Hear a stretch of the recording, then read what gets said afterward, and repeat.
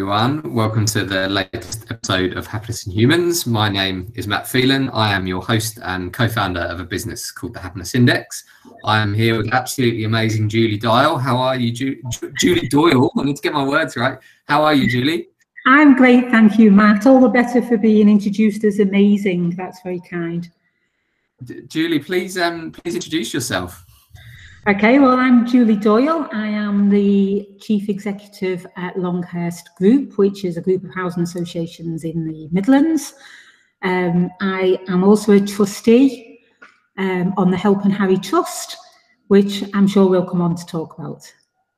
Yeah, and for all our listeners, the reason I've invited Julie on is multifaceted, but I found out about this trust that Julie works on, and it resonated with our vision of freedom to be human so much. I asked Julie to come on and share the story with us. But it's not the only story about Julie. We want to know your story as well, Julie. So, what makes you happy? My horses. I'm lucky enough. I've got 5 horses, 3 ponies, and 2 horses. I'm rubbish. They shouldn't make me happy. I've only been riding since I was in my 40s, so the last 5 or 6 years, and in that time I've broken ribs, collapsed my lung, I've broken a bone in my back. So they shouldn't make me happy, but they do. Being outside, that makes me happy. Oh well, that's amazing, Julie. And what makes someone when they're in their 40s think, oh, that big thing that runs down the road that's probably very hard, what makes you think, oh, I'm just going to take up that thing? It wasn't really like that. When I was a kid, I was brought up on a council estate. We never had any money. And there was a little riding school down the road. And if you went mucked out, they'd let you have a little go for free. So I always loved horses, but I could never afford one, never had the time for one, never had the money for one. When I was in my 40s, one of my daughters said to me, oh, you've always wanted to do it, just do it. So I got one on loan. I was worried it might have all been an idea and the reality might have been different. So I got one on loan for 12 months. And then I bought my first one. And then since then, I think I've had one a year. So yeah. So we'll see you in a few more years, hopefully. The husband says 1 in and 1 out, but that hasn't worked. So we're up to 5 now. So, Julie, I have to ask you. So you grew up on a council estate, and now you've got this great title of chief executive. How did that happen? How have you made that journey? How have you made that happen to become a chief executive? Okay, unconventionally is probably the short answer. I was one of 4 girls, youngest of 4 girls. Granddad lived with us. Never had any money. It was always a bit hard, to be honest, and with low aspirations. Nobody I knew left school and went to university. It just didn't. It was a class thing. It just didn't happen.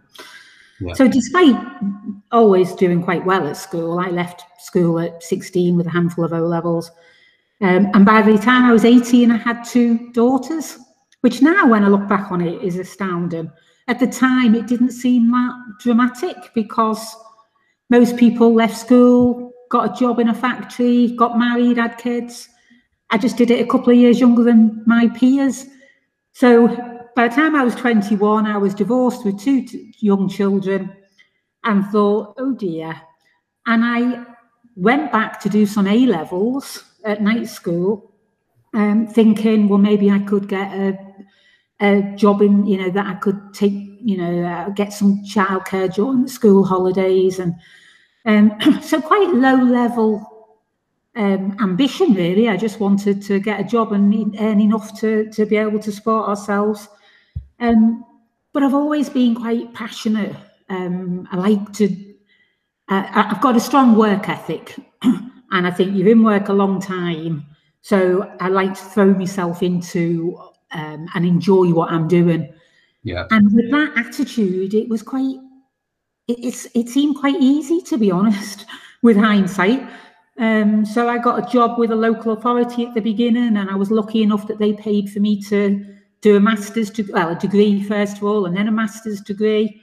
And I just studied and worked hard, but I loved it. And I think that's the secret. Find something that you love doing, and then it's just easier. Julie, were you born with that work ethic, or did you find it, or was it just you had no choice, you had to earn the money, or where does the work ethic come from, in your opinion? Do you know, that's such a good question. I remember as a girl, probably being about 8 years old, and I was not having any money, and my mum saying to me, "Oh, you never know, we might win the pools." Yeah. And feeling quite angry, because I thought, we're not going to win the pools. You know, that is not going to happen. You've got to do something. So I think it came from need. I think it came from being poor, to be honest. Yeah. And then it came from esteem, because, you know, I went to get A levels originally to make my CV better. And then I enjoyed the recognition, you know, the self-esteem grew because I did well at those exams, and that encouraged me to do some more. So I never set out to be a chief executive. I set out to do well at what I was doing, and one thing led to another. And I've been brave, I suppose. I've tried to see. I try and see things half full rather than half empty. So I try and seize the moment without taking ridiculous risks.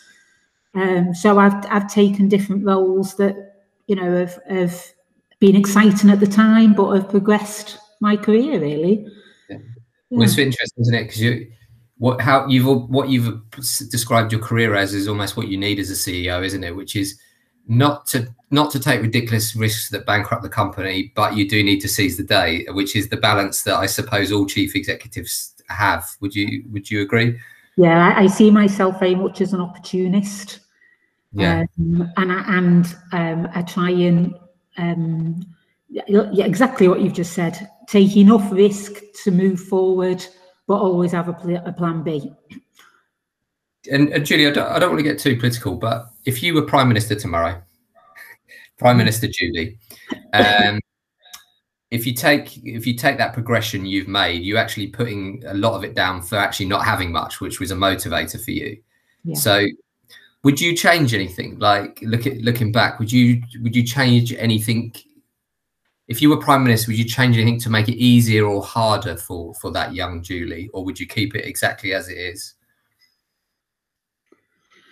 Oh gosh, I've wrestled with that one as a mother, because clearly I'm in a stronger financial position now. So I wonder about how much you then support your children, because whether you do take away that work ethic, if you like, that thing that you feel in your stomach that drives you on. Yeah. But I'd have to say I'd make it easier. I think there are other ways that you can achieve ambition and aspiration, and you know, and a lot of people, you can just get ground down by it. You know, I was also lucky by some breaks that I've had, and some people I've met along the way, and some opportunities that I've been given. You know, it doesn't always drive people on to get out of it. It can just be the norm, and people then can't progress. People who have got fantastic ability who just get stuck. Yeah. So I'd make it easier. I'd make it fairer. Yeah, I think that's a great summary, and that brings me on to something that I read on your website, which is you read marketing stuff on people's websites all the time, don't you? Like people are always saying like what their company stands for, but I believe having met you and your team, this is more than what I'm about to read out seems to be more than something that the marketing team wrote, which is improving lives on a day-to-day is something that you all seem to talk about. Is that how do you take something from a statement into action? Like that, because that seems to mean something that seems to drive all of your team that I've spoken to. What's going on behind the scenes to turn something from a statement into action? Because it's really impressive from the outside. Oh, thank you, Matt. I think it's because it was the other way around. It wasn't written by the marketing team. Yeah. It was action that then turned into a statement. So we talked to our colleagues and spent a lot of time really getting under the skin of what gets you up in the morning. You know, Yeah. What is it that you enjoy about the job, that drives you on, that gives you the ambition? What is that thing that you're feeling? And people expressed it in different ways, but the commonality was about improving people's lives. So whether that was people who work in our homeless team and get people off the streets, whether it's people who we support people who are suffering from domestic violence to get into safe places, whether it's elderly people that have care services, the common thing that all of our colleagues said was, I take pride in knowing that I've made a difference, that I've improved someone's life. So it was just a natural byproduct to short, sharp and snappy. Our mission statement is about improving lives. And it hopefully sums up what we do. I love it. I love it. And this brings us on to like why I invited you on, which is the Happiness Index vision is freedom to be human. And like you, it could sound like a marketing statement, but to us, it just means that everyone should be able to be themselves and turn up to work. Yeah. Now, and if you look at Black Lives Matters, lots of gender equality, inequality stuff that's going on, that there are certain things, like you're saying, you want it to be fair for everyone, don't you? Yeah. But there are certain things in life that can be harder based on your background or the way that you're born or whatever. Yeah. And this is why I've asked you on to talk to us about Harry's Pledge, because when I heard about it, I thought it was amazing what you're doing. So could you just explain what Harry's Pledge is? And when I first invited you on, I didn't know there was a personal connection to it either. So yeah, please tell us what Harry's Pledge is. Okay, let me backtrack a little bit then, or go back a little bit in time. Yeah. I've got two daughters. One of them's called Hayley. And 6 years ago, just actually, because it's just been Harry's birthday, Hayley had Harry. And Harry sadly had strokes on both sides of his brain at some point during being born. And that's left him with massive health issues. He is tube fed, he's registered blind, he's cognitively like a 3-month-old, he has no use of his limbs, and sadly, we've been told to expect him to have a short life. And clearly that was, and is, well, not was, is the hardest thing to know that you've got a child that is so unwell. And there was no help. Despite the job that I have, despite the sector and despite the people and organisations that I work with, there is nothing out there to provide any emotional support to Hayley and her husband Andy, Harry's mum and dad, my daughter and son-in-law. And it was just devastating. So they were left with a new baby to take home, nothing that could be done, and basically just get on with it. And it was so hard. So something called the Helping Harry Trust was set up by people in the village, actually, to support Harry and the family with providing some care and respite. And as Hayley's got stronger 5 years on, she's now in a position that she's set up something called Harry's Pals. And Harry's Pals aims to provide this type of support that she would have found useful when Harry was born. Yeah. So it provides counsellors for parents with critically ill children.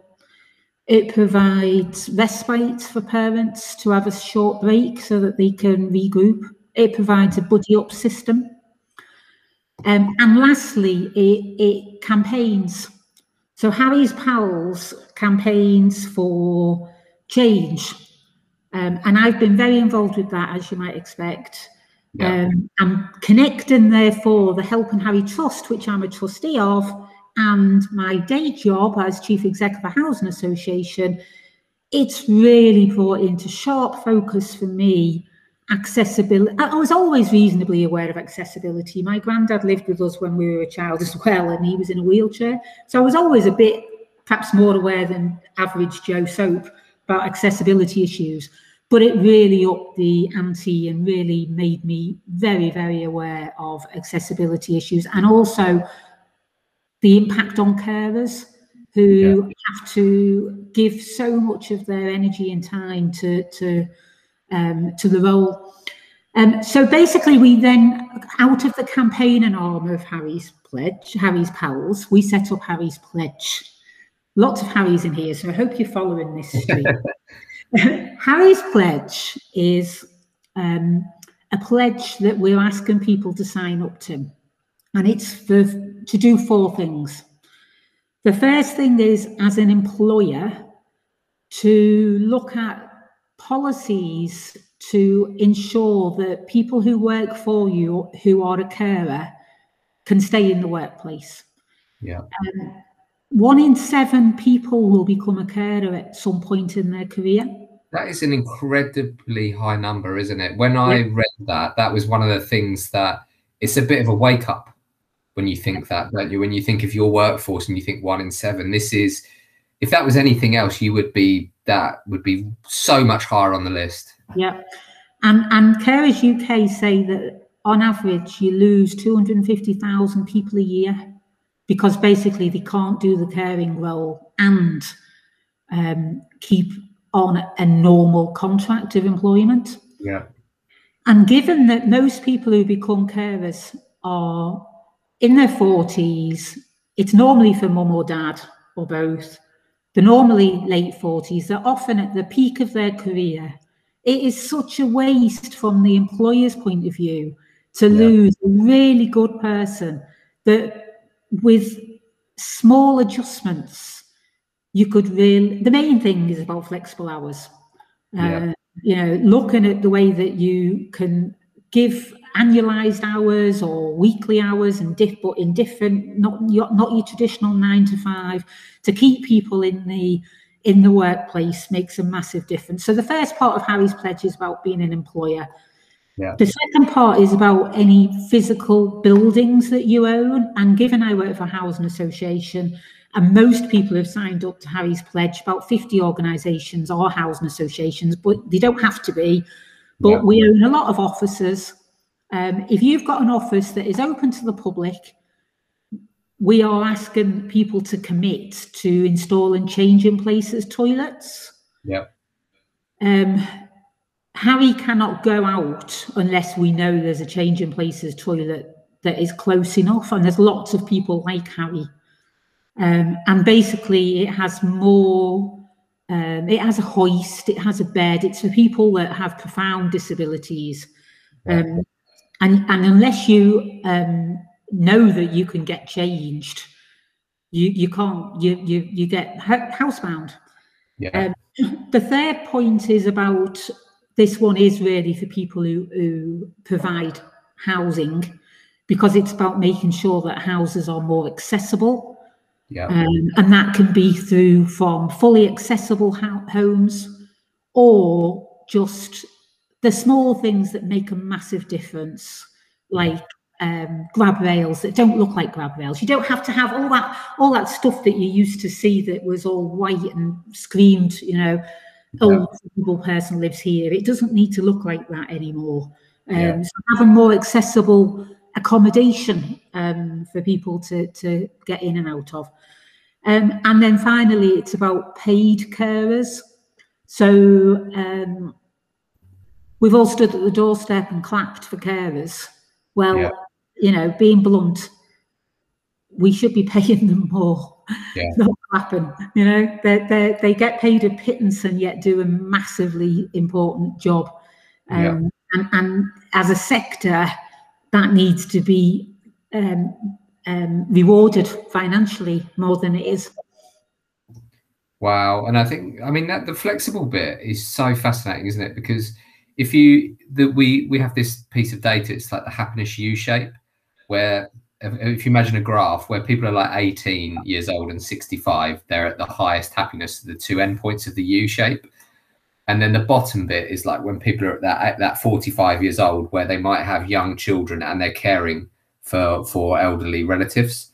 And when you hear what you described there, you take something like flexible working, the downside of putting flexible working in, there might be partial downsides to it, but the upside of putting it in is massive.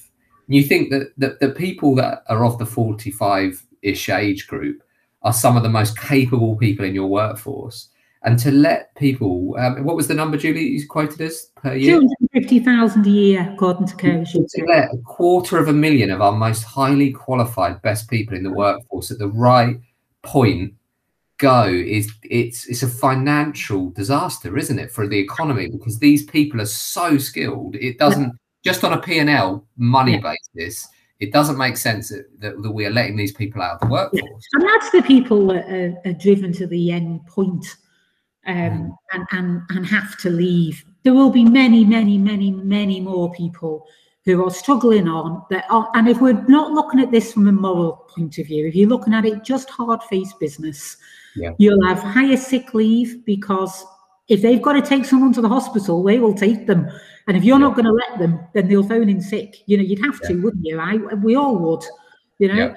You're going to have people less productive because they're tired, you know. And I think you mentioned the fact that there are some downsides to it. One of the benefits of, by the way, I can't think of any downsides. I just sort of said that to sound balanced. I've never found. Well,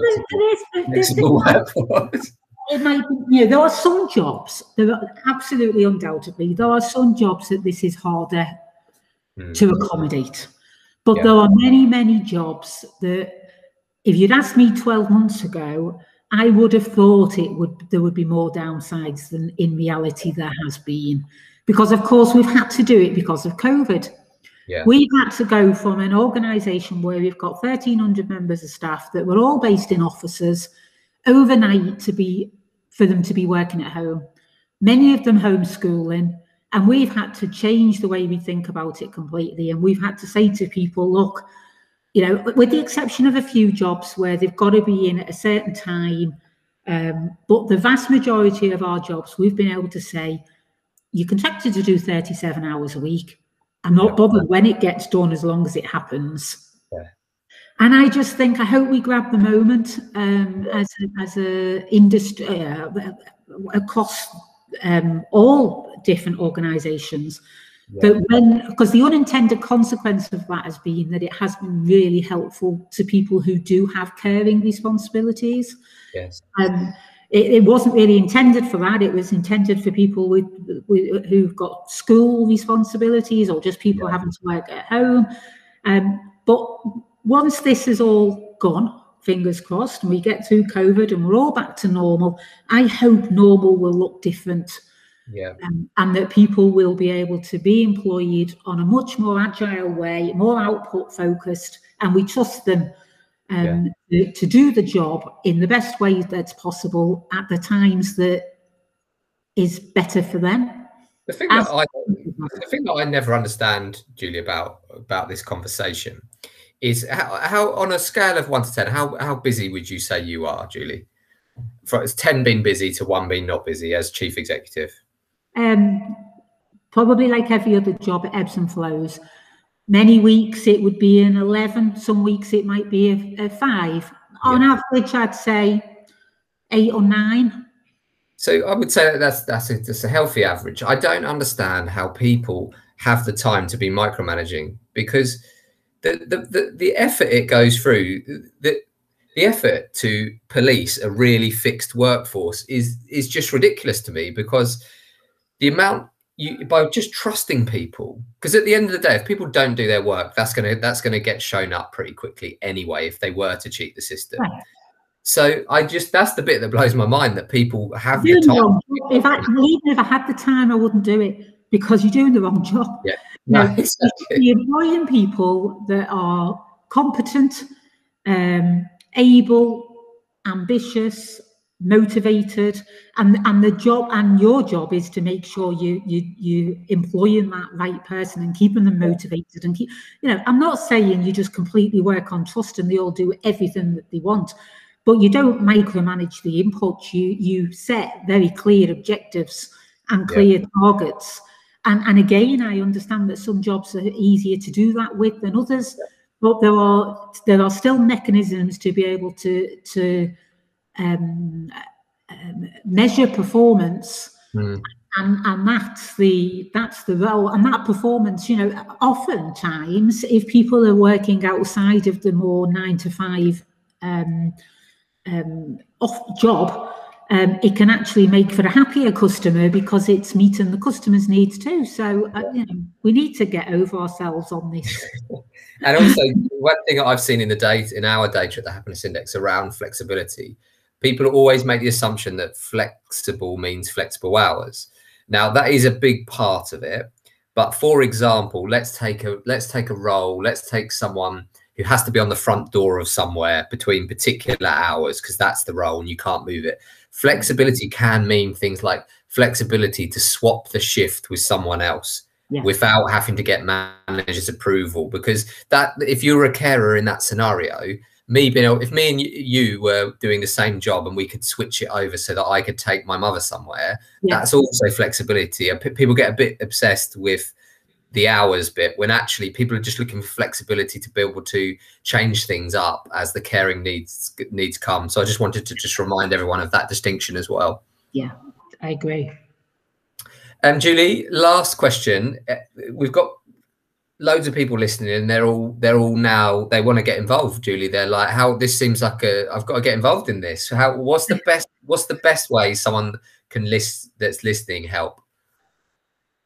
Well, that would be really lovely. I would encourage people, first of all, to, if they are on Facebook, to follow the Helping Harry Trust, or on Twitter, Helping Harry Trust. Google Harry's Pledge. Yeah. If that's something that you'd want to sign up to, then please do get in touch with us. I suppose also a shameless plea for support. Hayley, Harry's mum, is conducting audits of organisations' employment practices, and she's talking with carers who work for those organisations, encouraging discussion and debate and real feedback, looking at companies' policies and procedures, and in return, asking for a donation that goes to Harry's Pals, which supports the work of Harry's Pals. So if anybody would like an audit of how they fare as an employer and what their carers, because they might even have carers that they don't even know that they've got. I would be astounded if they do know who all their carers are. Lots of carers don't like coming forward because they fear that it might mean that people might make assumptions about their commitment or their ability. So, it's getting under the skin of those types of things whilst also supporting Harry's Pals. If they're not interested in the audit, then finally, I would say if there's anybody that would be happy to make a donation, even a small donation. The trust has been impacted heavily because of its fundraising abilities because of COVID. And it's so necessary. The families that we've got, parents of really critically ill, we link up with hospices, so it's end-of-life care in the main. And they really do need our support. So anything that can be done would be just amazing. Well, Julie, that's fantastic. As to set an example, we will be signing up. And is it Hayley who does the audit then? She does. So yeah, we'll put the Happiness Index down if you could let her know. And thank you, Matt. Thank you. You can't be all talk. You got to do action sometimes. So yeah, we're in. And just if you could just intro me to Hayley, and then I'll perhaps we'll redo this after that with Hayley and someone from my team to talk about that process, because I think that would be good for people, because I know that we certainly do have 1 or 2 carers that I know of in our company, but I wouldn't be surprised if you say there's people that I'm not aware of. So let's get things moving. You're a superstar. Thank you so much, Matt. Thanks, Julie.